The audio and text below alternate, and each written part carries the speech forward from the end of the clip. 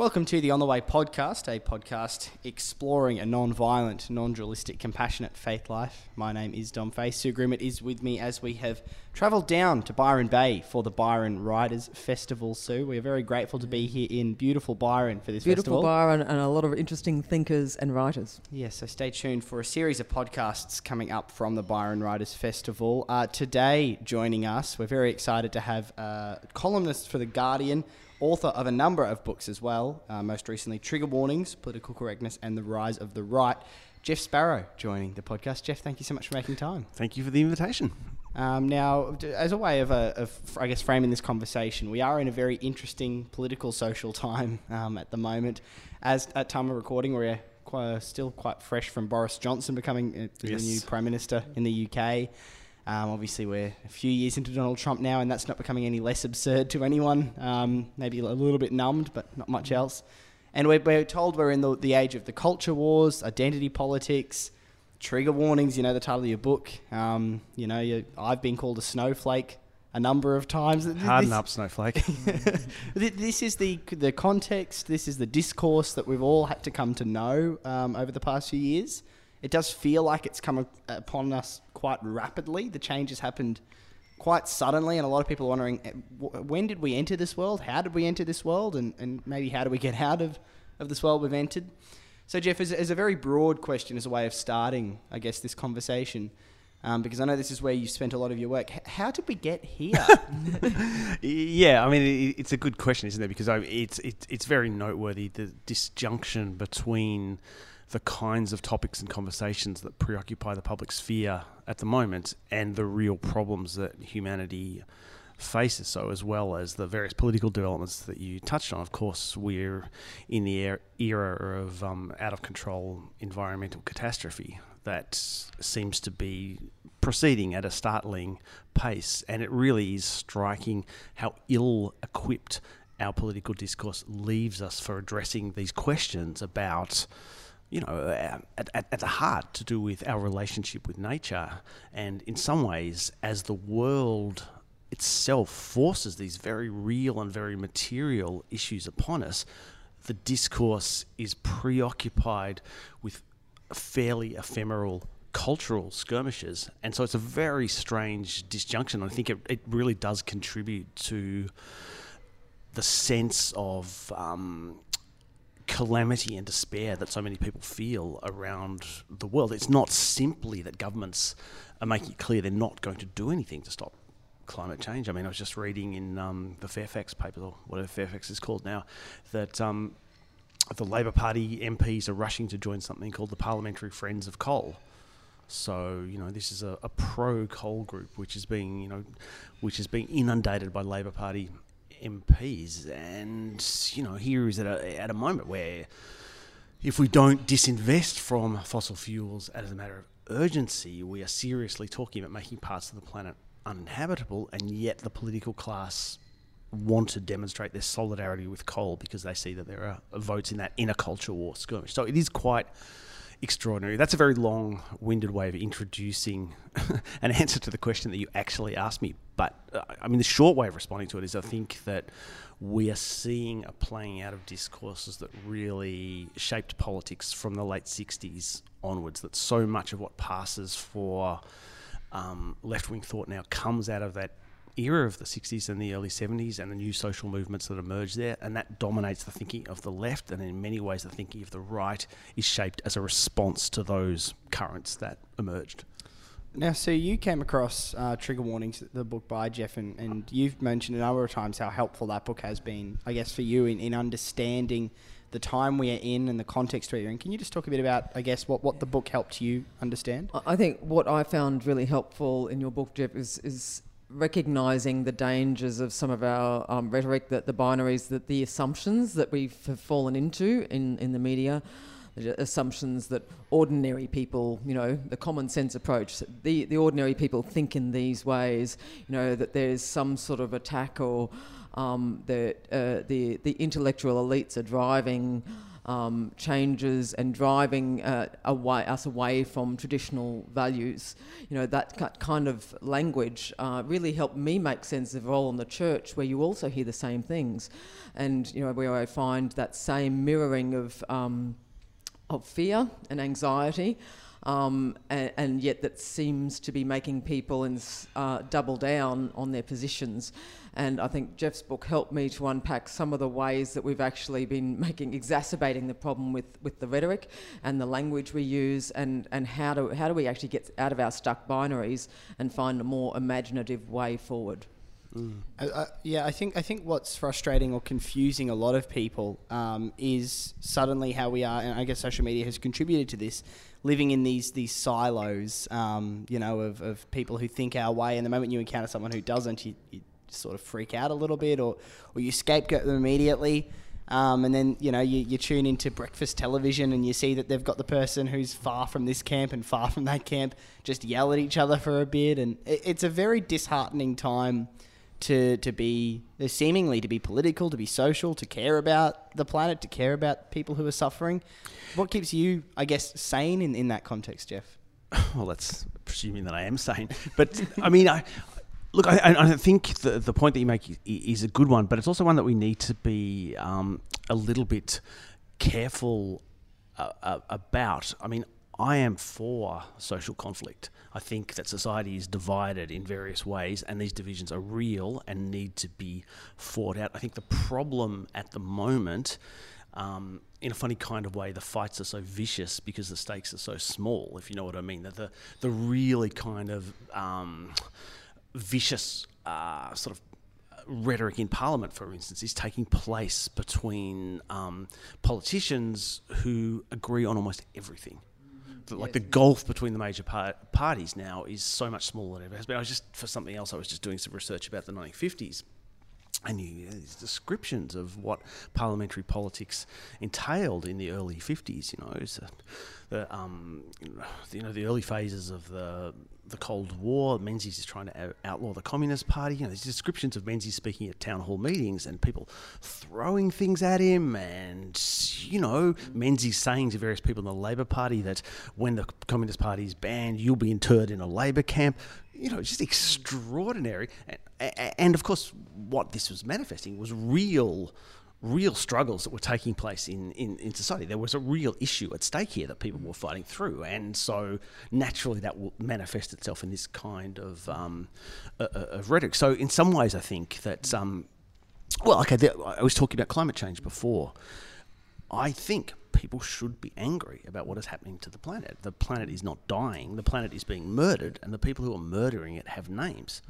That it's a very small number of companies that are responsible for the vast majority of the carbon pollution in the atmosphere. The vast majority of the pollution has been released since the signing of the Kyoto Agreement. So all of this time that politicians have been telling us that they've been doing something about the problem, actually, it has just got worse and worse and worse. And people need to be angry and loud and strident about that. I guess it's partly a question of like fighting for things that matter in a way that achieves something, if you see what I mean. And right.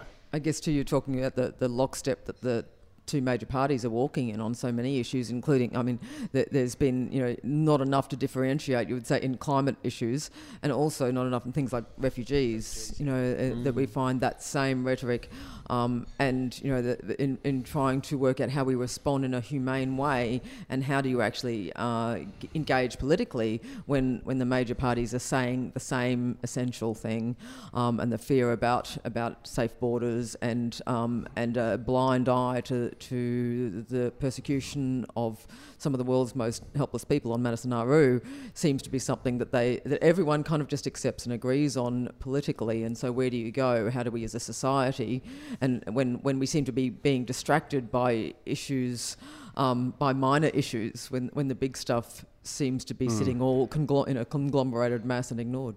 Well, refugees and refugees and asylum seekers is a good example of the point that you're making earlier about the division between, you know, ordinary Australians and the political class, because when you have discussions around refugees, you know, at festivals like this one or other one, amongst the sort of, you know, intelligentsia or the political class or whatever, it's taken for granted that the refugee debate is being driven by the hatred of ordinary Australians for refugees, and in fact that it's politicians who are trying to sort of hold back this sort of tide of xenophobia or whatever. Actually, that's not the case at all. When you look at the studies that have been done about it, it's actually much more complicated than that. It's certainly true that there's a number of studies that show that Australians are prepared to tolerate extreme cruelty to refugees, and there are some people who think that the detention centres aren't cruel enough. If you poll people, though, about the issues that matter to them, border security consistently, and has done so for years, comes down very, very low. Much, much lower than things like housing, much, much lower things like schools, health. And of course, as soon as you think about it, it makes perfect sense that most Australians want their kids to go to a good school. They want to have, you know, good hospitals. They don't want their roads to be overcrowded. And I think what happens politically, governments can't deliver on those things, or won't deliver on those things. They won't. It's much more difficult to build new hospitals or build new schools than it is to demonise refugees. And so there is a conscious effort by the political class, by politicians, to use the refugee issue as a way of demonstrating their control of the political situation. This is something we can do something about. We can't offer you hospitals, we can't offer you schools. We can ensure that these people are going to be put in camps and detained in camps forever. And so refugees are presented to people in the suburbs of Western Sydney as a proxy. So when they express their hatred of refugees, if you drill down, what very often they're saying is, I'm worried about overcrowding in my suburb. I'm worried about the fact that there are no hospitals and there are no schools. Now, obviously, the refugees aren't actually going to contribute to that overcrowding, but it's presented to them is, if you're concerned about these things, here is where you vent your anger. Whereas if you actually ask them what they care about, it's not that at all. No, and at I remember sitting down to dinner once, one of these dinners where you just got placed next to someone, and I was sitting and in the tide of this conversation, it was when the cathedral where I was working had declared sanctuary, and so this came up in conversation, and I worked out that the person I was sitting with was very hostile to this position that the cathedral had taken, was very hostile to Christians being a part of this in any shape or form. Felt that there was a very real threat, you know, that Australia needed to be protected. All this rhetoric was coming up over dinner, and eventually, but when you actually sit and talk, what it came down to was the fact that he was worried about losing his job. Yeah. And he was worried about how his office, and that people were being made redundant, and he felt that it was particularly being that jobs are being located offshore in his industry that he was in, and his chances of employment. And it came down to a very basic conversation about, I'm really scared how I'm going to feed my family. Yes. I'm really scared about how we're going to function. And it was being then, so that whole conversation that we'd had at the start was really a smokescreen about sanctuary, was really a smokescreen for the fact that he was worried about employment, he was worried about basic needs, and he was trying to work out how the church could have been involved in this fear that no one was hearing from him, and yet we all seem to be concerned about these others that were being scapegoated in his mind as the ones taking jobs. That's a perfect example, isn't it? Because actually doing something about the loss of jobs offshore is very difficult and entails challenging some fundamentals about the economic system that no major political party is willing to do. It's much, much easier to say, well, you know, it's these refugees. The other thing about that is, you know, like I'm not, and in this book and in general, I'm not trying to paint ordinary working class Australians as paragons or saints, or say that they're not racist sometimes, or they're not homophobic or whatever, because everyone knows, of course, there's racism and homophobia amongst ordinary people. Of course there is. But, you know, if you're talking about racism in Australia, if you want to find the most diverse suburbs, the suburbs where, you know, kids of different ethnicities and different religions play together, you go to the industrial suburbs, you go to the working class suburbs, and that's where you'll find Somali kids and Vietnamese kids and kids from all over the world. You go to, you know, like from Melbourne, you know, Toorak or Brighton or the wealthy suburbs, and they are lily white. You know, so this idea that it's the intelligentsia who are very tolerant and very progressive, it's just bullshit. It's just not the case at all. It is. And I mean, I think the marriage equality is one case in point too, and I think you made that point in your book, that, you know, we assume the ordinary people are conservative. They're actually not. Yeah. Well, marriage equality, I mean, sort of jumping ahead in the argument a bit, but marriage equality is a perfect example of this, because it's not just that the political class lagged behind on that debate. It's not just that Parliament explicitly said we can't resolve this, so we need to have a plebiscite so ordinary people can resolve it. It's not simply that. It's that the only reason there actually needed to be legislative change is because both political parties voted explicitly and consciously to make same-sex marriage illegal in 2009. Had that vote not happened, none of this campaign would have been necessary. So they actively put a roadblock in the way. And, you know, I mean, the Labor Party needs to be indicted on that as well. I mean, Penny Wong voted for it. You know, all of these supposedly sort of progressive figures thought that here would be...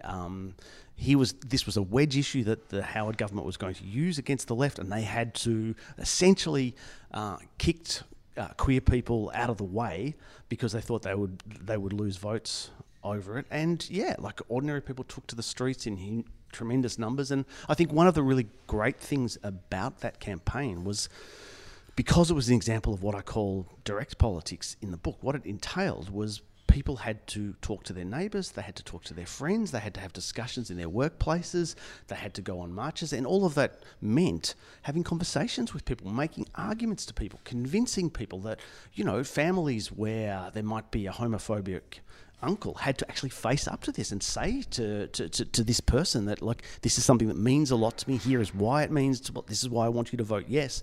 And I think as a result of that plebiscite, it definitively established that a plurality of Australians were in favour of same-sex rights, something that had never been tested previously. I mean, if you think before the plebiscite happened, groups like the Australian Christian Lobby were presenting themselves as if they represented the silent majority of Australians. And it's clear that they didn't. There were places in Tasmania where only 2 decades earlier had voted to keep homosexuality a criminal offence punishable by jail, voted overwhelmingly for equal marriage. This is like an astonishing transformation of public sentiment that happened remarkably quickly.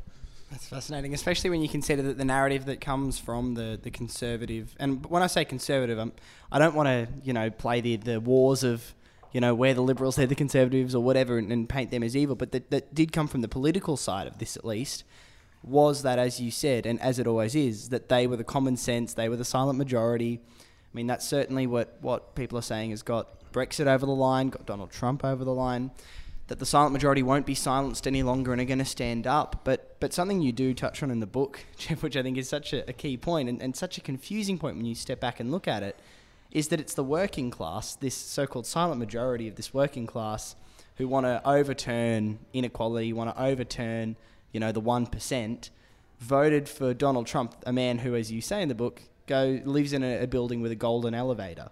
You know, is almost the symbol of unneeded wealth, unnecessary wealth, and greed, and what the problems have been. How did that happen?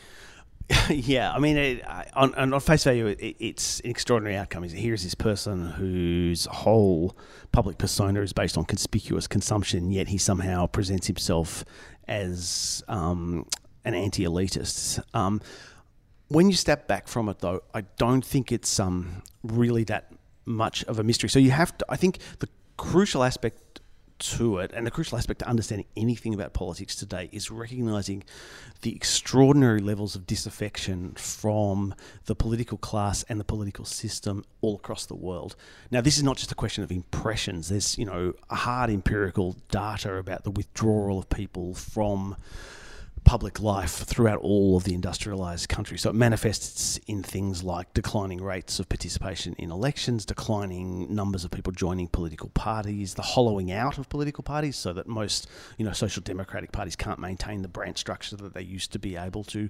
Trade union density is declining, church attendance is declining. All of these sort of manifestations of social life are on the slide. And instead of that, we have this kind of generalised sullen hostility to the institutions of politics. And in the United States particularly, that was exacerbated by the GFC. I don't know if either of you guys have been to America recently, but the country just never has not recovered from the GFC. Basically, America is falling apart. Like, you travel through, the parts of that country, and there has been no infrastructure development since the New Deal of the 1930s. So there are these towns that are just falling apart. These sort of Rust Belt kind of places. The GFC meant that large numbers of working class people lost their houses. The jobs have never come back. So large swathes of America regard their politicians with absolute hatred and contempt in a country where voting is not compulsory. And I think what that meant was, when you look at the two candidates that were being presented in the 2016 election, all of the qualities that made Hillary Clinton seem such an appealing candidate to the political class in Australia were precisely the reasons why so many Americans didn't want to vote for her.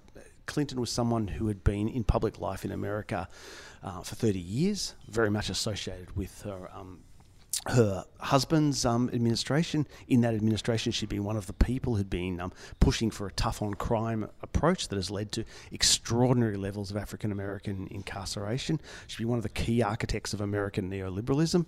So in terms of, job losses and the sort of stripping of the Rust Belt, she's one of the people pushing for those kind of neoliberal policies. In terms of foreign affairs, she was a loud voice in favour of the Iraq War. She was one of the architects of the Libya intervention, which proved to be such a disaster.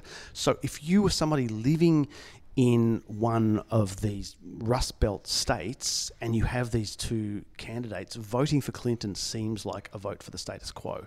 It seems like a vote for all of the things that you hate that have happened to you over the last 20 or 30 years. Trump, on the other hand, okay, he is very much part of that political class. He and Clinton were actually quite close friends at one stage. There's all these photos of them hanging out together. But his persona in the election campaign was of the guy who overturns the table. He's this maverick who breaks all of the rules. And so if you actually break down the vote, it wasn't that large numbers of working class people voted for Trump. Actually, Trump's vote was overwhelmingly wealthier people and older people. So it was a traditional Republican vote, the traditional constituency of the Republican Party. The big difference was Clinton wasn't able to get out the traditional Democrat voters. So African Americans were not keen on voting for a law and order candidate because there are more African American people now incarcerated than under slavery. That if you ever travel through the United States, it's very rare to meet an African American family that doesn't have a family member who's in jail for extraordinary trivial offences. They're not going to vote for Clinton. Most Americans think that the Iraq War was an absolute catastrophe. A lot of people know people who died in that war. A lot of people have a sense that trillions of dollars, literally trillions of dollars, were wasted on this catastrophic war. Now, Trump didn't actually oppose the Iraq War, but he says that he did. And in that sort of context, that was kind of enough. So in that sense, I mean, I don't think it was so much that Trump won the election that Clinton lost it. I think for that reason that it's quite likely the Democrats are going to lose again. So you think Trump will get re-elected? I mean, I don't know, but I think it's extraordinary that Trump is still in the position that he is. I mean, he's an extraordinary weak president. He's managed to achieve almost nothing. So they're all of these discussions about the Trump presidency representing this kind of, this sort of shift to American fascism, this authoritarian rule. I mean, Trump is a racist and he has authoritarian propensities, but actually he's been able to exert far less authority than most presidential figures have, just because he's incompetent. That all of the things he says he's going to do never happen. The wall doesn't get built. The Muslim ban got overturned in court. It's just a whole series of rhetoric. In that context, it's extraordinary that the Democrats aren't, polling 20, 30, 40% ahead. And the reason that they're not is because they just promise a return to the normality that Americans don't want.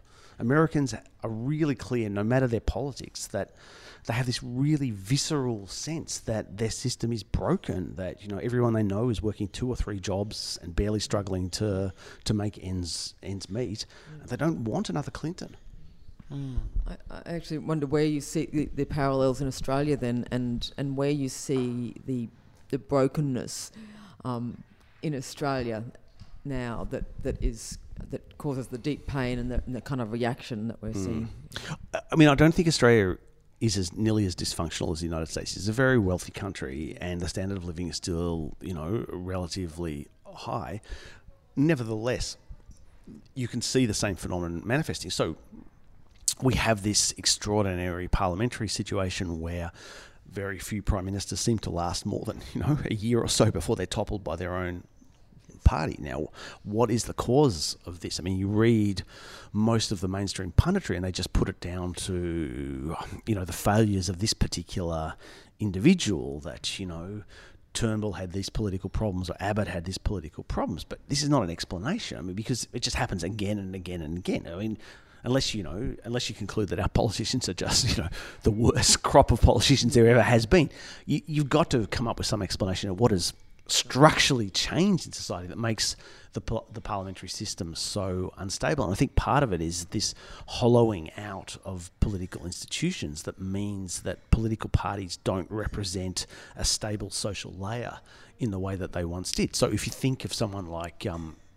Bob Hawke, one of the ways he was able to implement the Prices in Income Accord and through that begin the process of introducing neoliberalism into Australia was at that time the Labor Party and the trade union movement were these mass institutions. I think, more than half of us, this could be wrong, but I think it was, I think the figure of union density was something like close to 50%, certainly throughout the public sector anyway.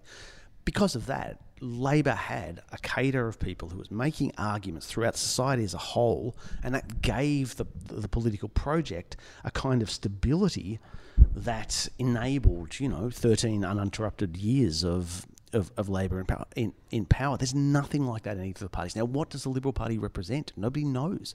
What is the platform that Morrison went to the election on? There's no platform. What does the Labor Party represent? And so that lack of stability means that they are so dependent on personal popularity, and as soon as that personality popularity begins to dip, that they're very susceptible to someone else saying, well, I'm more popular. That's a really good way of putting it, and I know that that's why we look around the world and we see other politicians we like or don't like, and it sort of has become like the reality TV situation of voting them in or voting them out seems to be at least how people deal with this, because there isn't an engagement. I don't know if it is just this total distrust and disinterest in the political sphere, but there is a complete disengagement that has seemed to occur. I mean, I know being on a university student in recent years, there isn't much of a university student engagement with these things anymore. And in fact, when you meet the members of university political parties, there's just sort of an eye roll and a move on, like almost a disregard, like that sort of thing doesn't change anything, it doesn't accomplish anything, and what's the point? It is almost this nihilism has just sort of crept in, or this alongside this individualism that I'm not going to engage beyond my own sphere. Do you think that is what's led to this sort of this I don't know if it's this breakage down, this sort of fissure? I think maybe it might be more accurate to describe it almost as a consequence.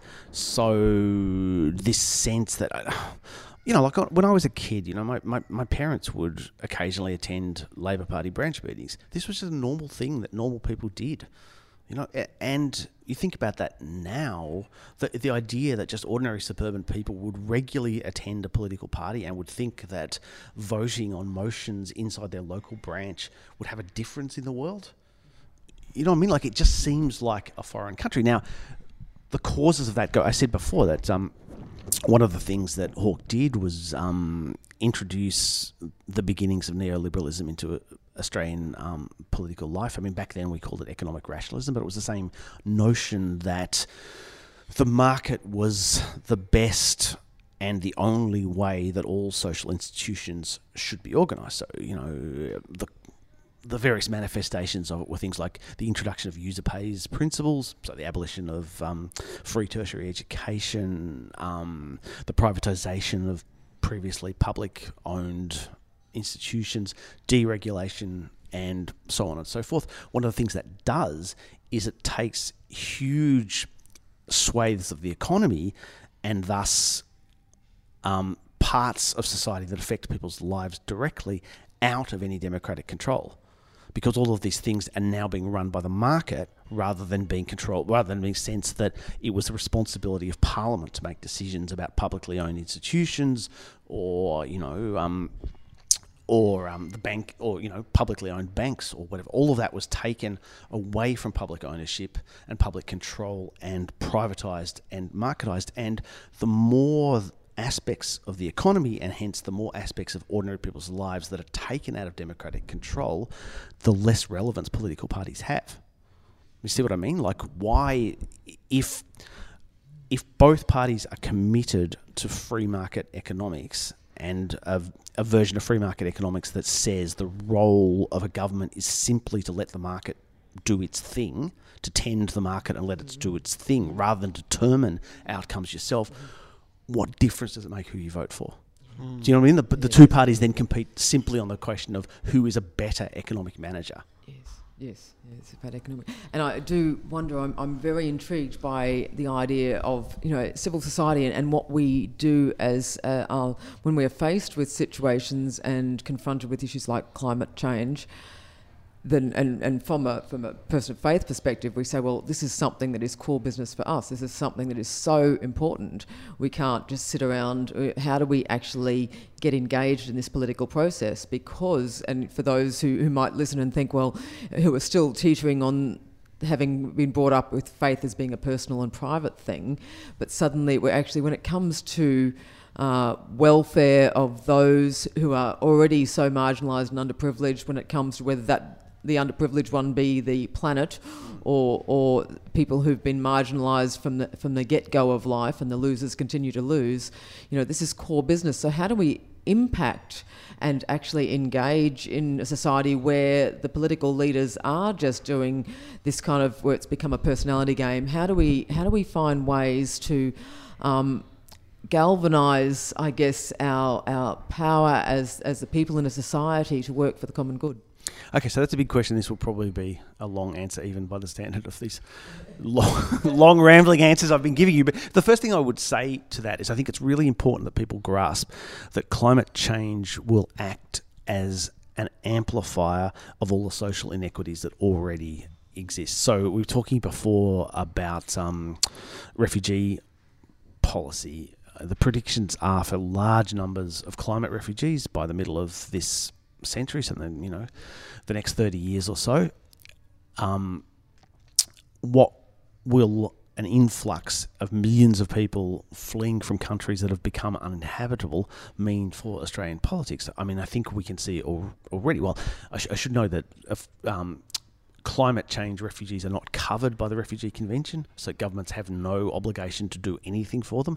We've seen how people who are covered by the Refugee Convention are treated, So we are looking, I think, unless something changes radically, about a society that is based on huge walls and borders and prison camps and so on to keep out people, the unfortunates who are fleeing from the effects of climate change. I think that increasingly governments will move to a kind of policy of mitigation for the wealthy, so that there will be areas where people can live a relatively decent sort of life where, with air conditioning and, good housing and whatever, and the vast majority of the population won't have those things. So I think climate change will be, an amplifier of already existing inequalities. In terms of like how we motivate people about this, I think it's really important to see the strategies in the past have failed catastrophically. So on climate change,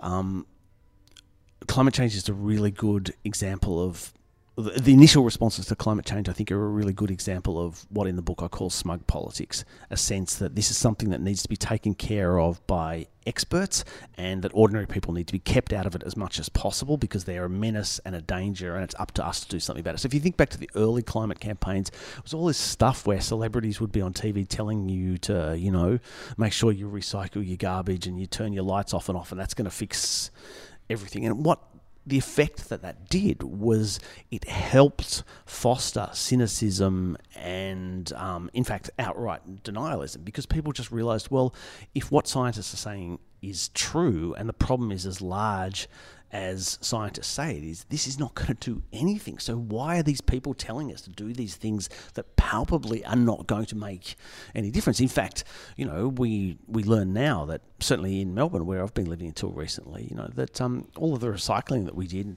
was all just bullshit. Like, it was all just, you know, taken to China and burnt on plastic. You know, so all this thing that everyone was told is you're responsible, you've got to do, and people assiduously did it for decades and decades. It was all a lie.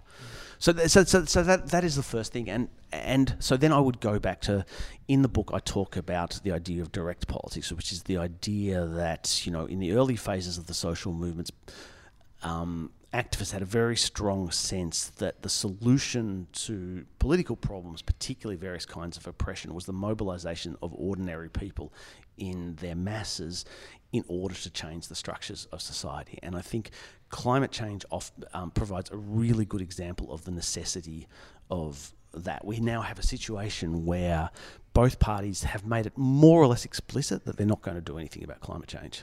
You know, the Liberal Party's clear, you know, they turn up in Parliament hugging lumps of coal. They're not going to do anything about climate change. But in the wake of the election, the lesson that Labor Party seems to have drawn is that we can't take policies on climate to the polls because we will lose. Therefore, we're not going to do anything. We're going to become friends of coal. You know, friends of coal. So if we want to do anything, it's got to come from the people themselves. We're already seeing movements like Extinction Rebellion all through Britain. We're seeing the high school students walk out. We're seeing a whole number of other actions around that world. And these are actions that are based on ordinary people organising in their schools or in their universities or in their workplaces. And it has all the advantages that we talked about in terms of the same-sex marriage plebiscite. It means that you have to become conversant with the arguments yourself. It's not just a question of voting for a politician. So you have to become aware about climate change. You have to debate them with your friends. You have to convince your climate change denying neighbour to come along. And when you do come along to those protests, you get a sense of social power. You get a sense that you can actually change the world. You break down that sort of feeling of atomisation and, you know, irrelevance that so often we have when we see an issue like this. So I think actually, I mean, I could be made to eat my words on this, but I think that we are looking now at, over the next year, that at a really serious movement emerging around climate change. We're already seeing that Extinction Rebellion stuff is growing by leaps and bounds. And the young people who are getting involved in it are so angry. Well, and it's funny when you think about how it might almost become in full circle from moving away from being politically engaged to a complacency, I suppose, or an individualistic, a retreating.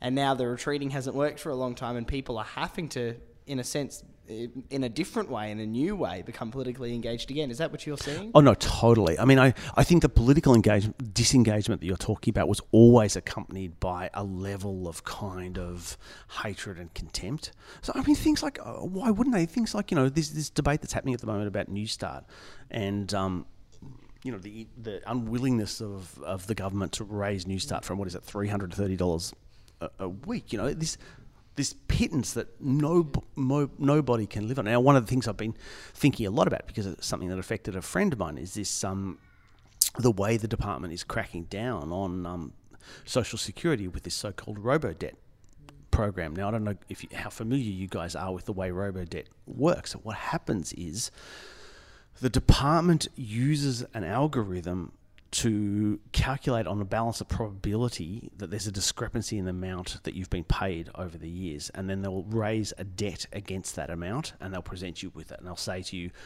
we think you've been overpaid by $20,000. quite large figures on occasion. I think $20,000, $30,000, $10,000. It's up to you to prove that this is not true. We're not saying that it's true. We don't have evidence this actually happened. We think there's a probability that it did. It's up to you to prove that it's not true. How do you prove that it's not true? You have to provide pay slips going back 5 years. And these are people who have been working in temporary jobs in bars or whatever, often people with not very good English or with disabilities or whatever. And they are just freaking out, because they're suddenly told that this debt will increase all of the time. You're not going to be able to travel. You're going to lose whatever your payments are unless you can prove this thing. A whole bunch of lawyers have said that it's not actually legal what they're doing, but they're doing it irrespective. This is taking place at the same time as... Well, to one really clear example, Christopher Pyne and Julie Bishop just left Parliament after the last election because they've both been in Parliament for a long time. They left on the basis of pensions, so that I think Bishop is getting paid $300,000 a year for the rest of her life. Pyne is getting paid $200,000 a year for the rest of his life. One of the things that Pyne did before he left when he was Minister for Defence was he implemented a program to, as he said, to make Australia one of the weapons exporting powerhouses in the world. He's now got a job working as a defence consultant, almost immediately after leaving Parliament. Julie Bishop was involved in a project to privatise foreign aid. She's now on a board of... one of the biggest contractors to the department delivering private aid. The code of conduct for parliamentarians says that they are not to be involved in the private sector with any bodies that may be relevant to their previous employment as a minister. They've clearly flouted it. But Parliament says, well, these are advisory recommendations. There's not going to be any measures taken together. Nothing can happen. So here are these people who are on these rivers of gold, people on $350 a week on Newstart are being investigated by algorithms. So this is a long way of going back to the original point, that young people are not just angry about climate, but just this sort of sense that the manifest unfairness, the manifest difference in the way that the poor are treated compared to the rich. The average... the Fairfax had a piece a couple of days ago saying that 1 in 3 parliamentarians has an investment property as well as owning their own home. So you tell kids today who have no prospect of ever buying a house. So anyway, the point I was going to make is that the anger is not simply about climate, but climate is something which kind of epitomises everything. People are saying, not am I never going to have a decent job, not am I ever going to be able to earn to buy my own house, but there's not going to be a planet for me to live in 20 to 30 years' time. Giraffes are on the endangered list, for f***'s sake. Sorry for all the swearing. We'll put the warnings on the note. But it is an interesting... It's the fascinating point of, I guess, when you feel this sense of social injustice, how do you express it? And the funny thing is, so I know that we've spoken so much about how the church is an element to responding to injustice. It's a place for expression of injustice, and discussion of it. And I know that, particularly when the same-sex marriage plebiscite was happening, I was talking to a lot of some people I know who work in schools, who are around schools, and the sentiment was that the young people of the country were so politically engaged that there wasn't a complacency, there wasn't whatever happens, doesn't affect me. But actually, at my old high school, I remember there was a bit of a controversy where one of the chaplains got up and spoke a message about marriage, and basically the whole school was furious. The student body was furious about this. They cared deeply. But the problem is, too, that so many people have seen the church as in line with the same corruption we're talking about, not an avenue to express the frustration and injustice, but part of the injustice. I think in some ways we've been sold on the same old rhetoric. I noticed you raised it, Jeff, in the book, talking about the new atheist is sort of cast anyone who goes to church as being essentially stupid, and so we have these stereotypes of the conservative believing stupid masses and generally older as well. And sometimes I think we've almost bought our own rhetoric, and we have some of the same. I have friends who are members of either Labor or the Liberal Party, and I listen to them and I think they could be talking about the church the way they're talking. We seem to be morphing into the same culture that's there. And yet there is within the church the capacity, and you mentioned, I think, or at least allude to the idea of a creativity and imagination needing to find new ways to work together. And the church, I think, has, at its heart, at its best, should have that capacity to be listening well to all age groups across class divides, across age divides, across gender and sexuality divides, and actually be forming, because that's what we're about. We're actually, the whole idea is about being, how do we live into that? It's, in our terms, a new kingdom idea, that's where we're being a humanity that is one working together for the good of all.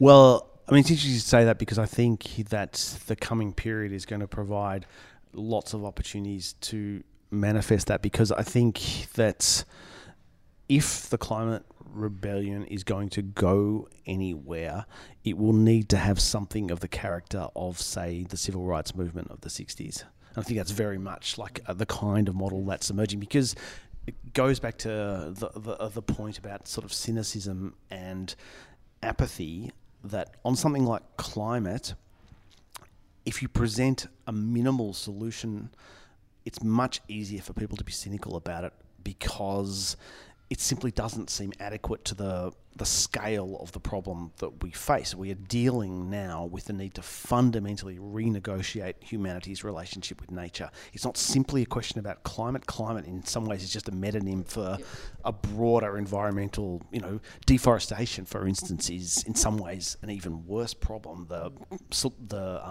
destruction of the oceans and so on and so forth. So it's a much bigger problem, and if you present people with a solution that says, we're just going to put a tax on carbon, it doesn't seem like a real solution, because the problem is so much bigger than that. So it's the sort of issue that you either go big on it or you go home. It was one of the problems for the Labor Party on the election. But the way I think it will manifest, given the absolute failure of the political class to offer any way forward on this, I think the sort of Extinction Rebellion model of mass civil disobedience, of people being prepared for mass arrests, of people being prepared to fill the jails, for non-violent civil disobedience, where people simply say, we cannot go on like this.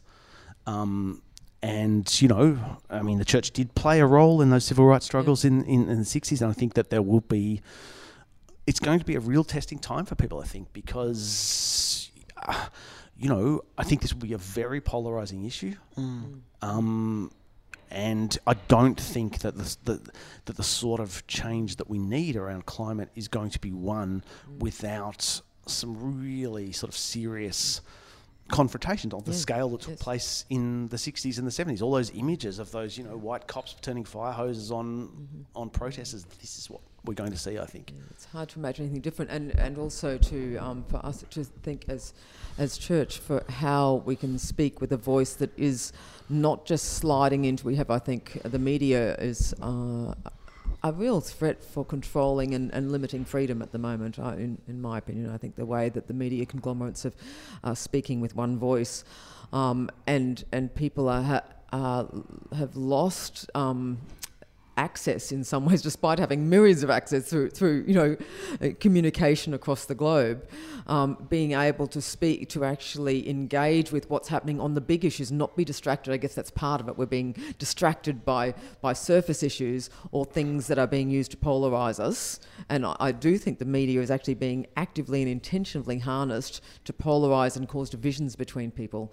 How do we actually, and one thing is by meeting face to face together, by getting engaged, as you say, on the ground, going to some of these demonstrations, listening, meeting others, but I think there's a cause for people of faith to be active resistors to that which would limit human freedom, and that which would try to sell us the lie that in some way that other person really is other to you, that they are less than human in some way, and our resistance needs to be quite strong. And as you say, I think it may take us down roads that are akin to the civil rights movement.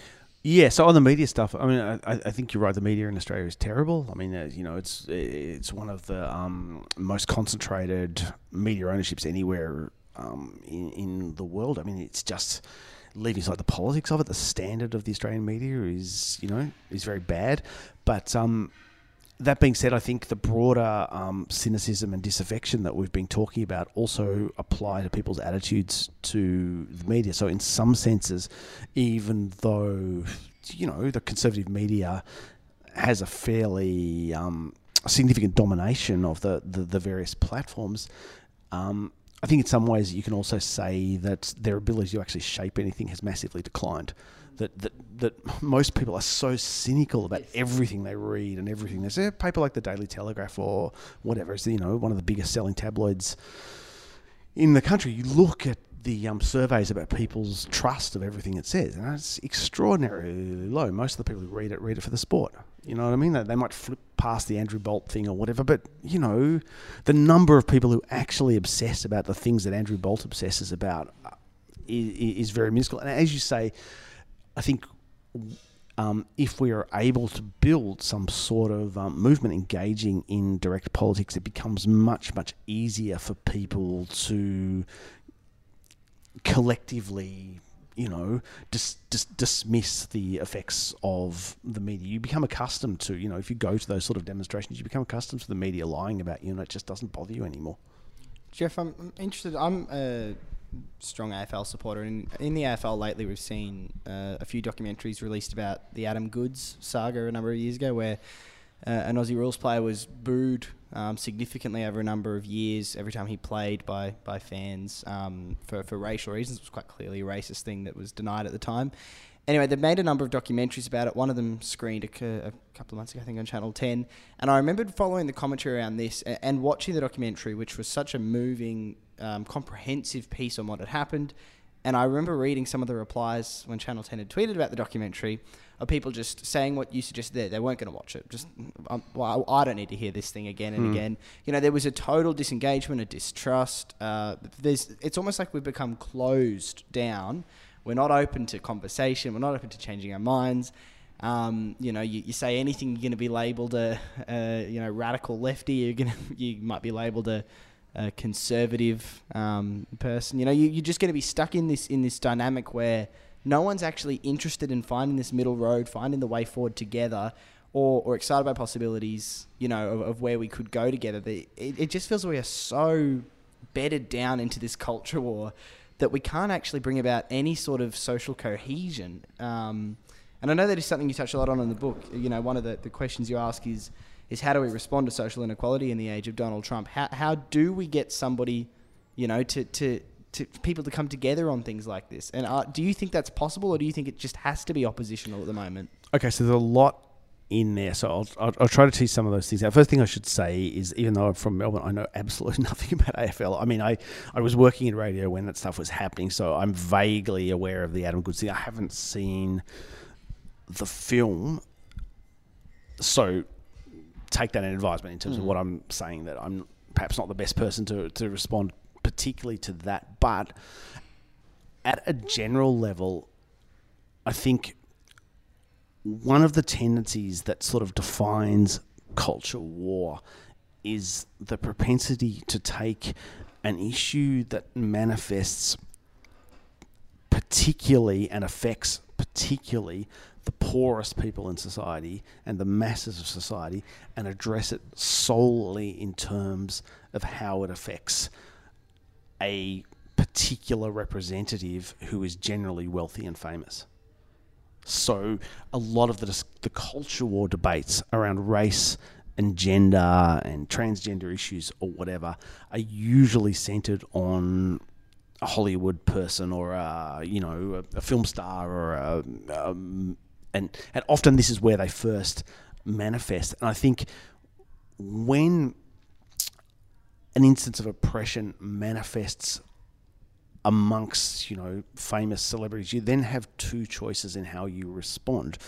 You can respond to it simply on that level as something which is affecting this individual who happens to be like rich and powerful and famous.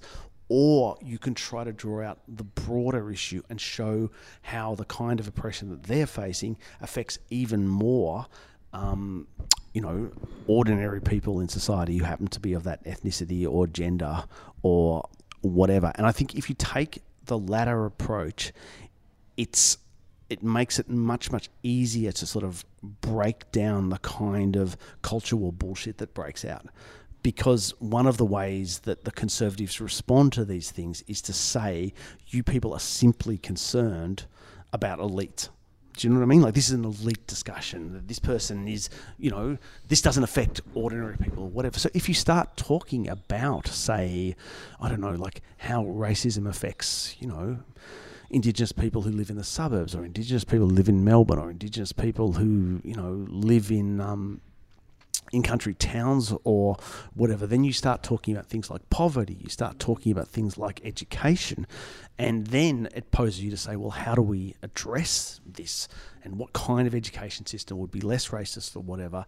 And that, I think, makes it much easier to build solidarity, because if you start talking about like, well, okay, we need to pump money into education because the education system is falling apart. Well, actually, most people, whether they're white or black, want their kids to have a good education. Do you know what I mean? Like, and if you phrase it like that, it's much easier to say, actually, we all have a common interest. Okay, there are people in society, who don't want us to have a good education, but all of the people in this suburb, all of the people that we know, all of the working class people that we move around, all want our schools to be good. And there's a basis for some kind of solidarity that allows the sort of question, allows the issue to move forward in a way that it doesn't if we're simply talking about the trials and tribulations of famous people, if you see what I mean. And it doesn't address the Adam Goodes thing. And as I said, I don't really know the ins and outs of it particularly well. Yeah, it was more as an example of an instance where I felt a filmmaker had come out and put something together to try to bring people together on the matter and show all sides of something. And yet the depth and complexity of it was being completely rejected by people who wouldn't engage. Yeah. But I mean, I do think on these things, I do think there's a bit of a contradictory tendency in what you're saying, because I do think that if we want people to address these things seriously, we have to actually fight for them. Mm-hmm. And that actually does involve conflict. Yes. Do you know that means identifying an enemy, and that means defeating the enemy. And I don't think we should be abashed about saying that. Like, as I said before, that there are certain people who are destroying the planet, and we should stop them. Actually, Jeff, speaking of that, we have mentioned this on this podcast before. Peter Catt, who is another host who isn't with us in this episode, he often says that doing nothing is political. That doing nothing isn't really an option. Some people say, I don't want to get political. I don't want to do that. But actually, if you do nothing, if you say nothing, if you stand for nothing, that is by nature an affirmation of the status quo. So by doing nothing, by not saying anything about climate change or just thinking that's not my problem, what you're doing is, I suppose, affirming that I don't mind that these companies are doing what they're doing to the planet. It doesn't bother me that much. By saying nothing about racism, by not standing up against racism, what you're generally doing is you're affirming that, well, I don't mind that, I don't mind that people are being treated badly because of the colour of their skin. Yes. So do you think in this age we are in, and I suppose everyone, the duty of everyone is to find the most constructive, compassionate way to do it, but that action is inevitable, and we have to make sure we're taking the right actions against all of these inequalities we're seeing? Yeah, I mean, I think particularly in the period we're in now, you can say that, you might not be interested in politics, but politics is interested in you.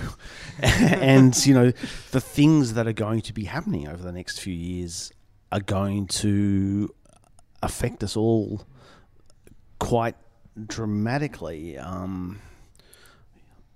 We can't know this for certain, but it seems quite likely that we're about to enter a recession. I mean, you think that the level of the political debate has been unhinged and hysterical at the moment. Wait till we're dealing with 10% unemployment. I think that the world is entering into a quite dangerous phase at the moment, and I don't think there's any obvious end in sight. And I think that's perhaps a difficult thing for people to come to terms with, because a lot of us Well, I mean, you're younger than I am, but a lot of people were brought up to with a sense of some notion of progress. Some notion that things like racism and sexism and even poverty were being gradually overcome, and that the future would be better than the past. We're heading towards a utopia. Nobody thinks that now. Nobody thinks the future is going to be better than the past. I mean, one of the things I think about a lot is when was the last movie that you saw that depicted a future that was in any way better than society? We can all think of about 1 million films that show the world as a ruined hellscape or a dystopia. When was the last one that actually painted a vision of a society that was in any way better? And that's because nobody thinks that's what's going to happen. And I think where in looking at those kind of dystopias, there is, and perhaps younger people are waking up to this sooner, but that there is the need to take that responsibility ourselves. We have to engage, and we don't have, and conflict is not a bad word. Conflict is inevitable, part of being human, part of living in any civil society. That we have to. There's going to be ultimately.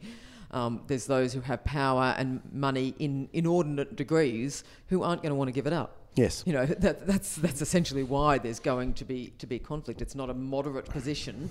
It is in their interest to retain an inordinate amount of money and power that does not have much scope for caring for those who have less. And it does not have, and is actually thoroughly committed to retaining the status quo. So that's where Peter Catton is talking about silence is taking a position, because it's taking a position that maintains that kind of inequality and status quo. And I'm interested in also, as we go into this interesting time where obviously the issues are extreme, particularly when we talk about climate and about the increasing gap between rich and poor, that you see always that the losers keep losing. People who start out and with a lack of a fair share, it just seems to spiral and decline. I see that when in your visit in prison, you see those who already were handed a really raw deal, and they don't have the capacity, and they're receiving not the help to be able to get out of that. When with climate change, we can look globally and say, those who are already so disadvantaged, they're the ones who are going to bear the brunt of our inaction on climate change. Yes. So, and here, so I guess I'm just highlighting when you talk about, no, we're not just looking for a middle position here. There are some things that we do need to call out as wrong, and I think from a faith perspective, that's essential too. Well, it's something I think about a lot. I mean, one of the countries, or one of the regions where climate change is already having a massive effect, and where it's predicted to produce huge population flows, is sub-Saharan Africa. Well, what is the climate footprint of these people that live there? How many emissions are they responsible for? So it's the people who have done least to create this situation are the people who are going to suffer the most from it. So there's this fundamental inequity that runs through this phenomenon, as you say. That it's those who have little have the little that they have will be taken away from them, which I've read that somewhere. And so